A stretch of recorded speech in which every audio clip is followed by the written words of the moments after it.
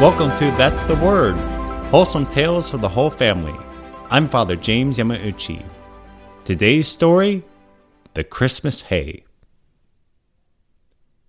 The town had been buzzing for the past several days about John's hay.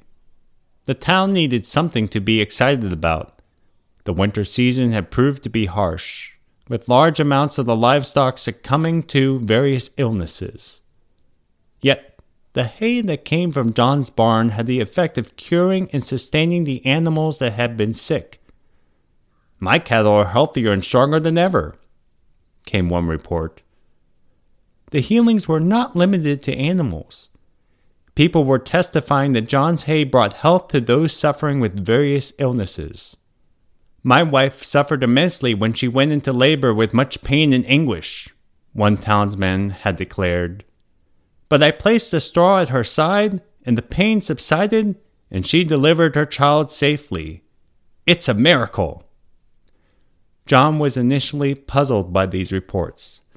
The connection between the hay and the healings was undeniable. But why was this the case? He did not accept some of the more outlandish reasons that had been proposed. The news of John's connection to the miraculous hay meant that he did not have a moment's rest from his neighbors.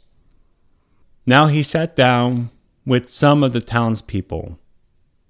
Over the course of the conversation, the tired look on John's face was transformed, for an explanation had been provided that was so simple that he laughed out loud. All the hoopla around town made him forget an obvious detail. For the Christmas holy days, one of John's dearest friends had come to town. This friend had a project in mind and solicited the aid of John to make the Christmas celebrations memorable for all. "My pilgrimage to the Holy Land made a lasting impression on my mind and soul," the friend confided to John. "It was marvelous to see the sites where our Savior lived, taught, died, and rose again. It opens the gospel message in a whole new way.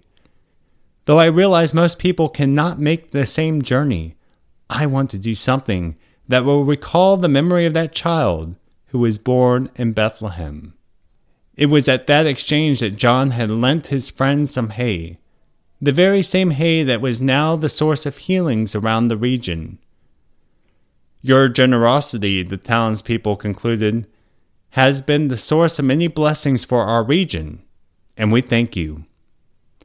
"Well, gentlemen," John responded, rising to his feet, "there is no need to thank me.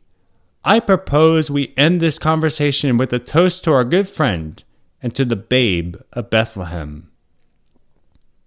The toast was given, and all dispersed into the brisk night air. John sat down, thankful that a resolution had been unveiled. John reminisced how the town's Christmas liturgies had taken place in a niche located by the town square. The townspeople who came to celebrate the birthday of Jesus were touched by the many and brilliant lights and sonorous psalms of praise. John's friend was full of devotion and piety, bathed in tears and radiant with joy. This friend, a simple yet popular deacon, chanted the Holy Gospel and preached to the people around the nativity of the poor king, and being unable to utter our Savior's name for the tenderness of his love, called him the Babe of Bethlehem. This deacon is known the world over and has been an inspiration even to those who do not profess the faith for which this deacon dedicated his entire life. On that Christmas night, he used John's straw and two of his animals, along with figures of the Holy Family, to give a very familiar Christmas tradition its current form, which can be found both in public places and in the comfort of people's homes. A tradition revived by a deacon whose experience in Bethlehem inspired him, so that all of us might more easily recall the birth of the infant Jesus born in Bethlehem. A tradition called the Christmas Creche, revived by a deacon named Francis of Assisi. Merry Christmas to all, and for this week, that's the Word.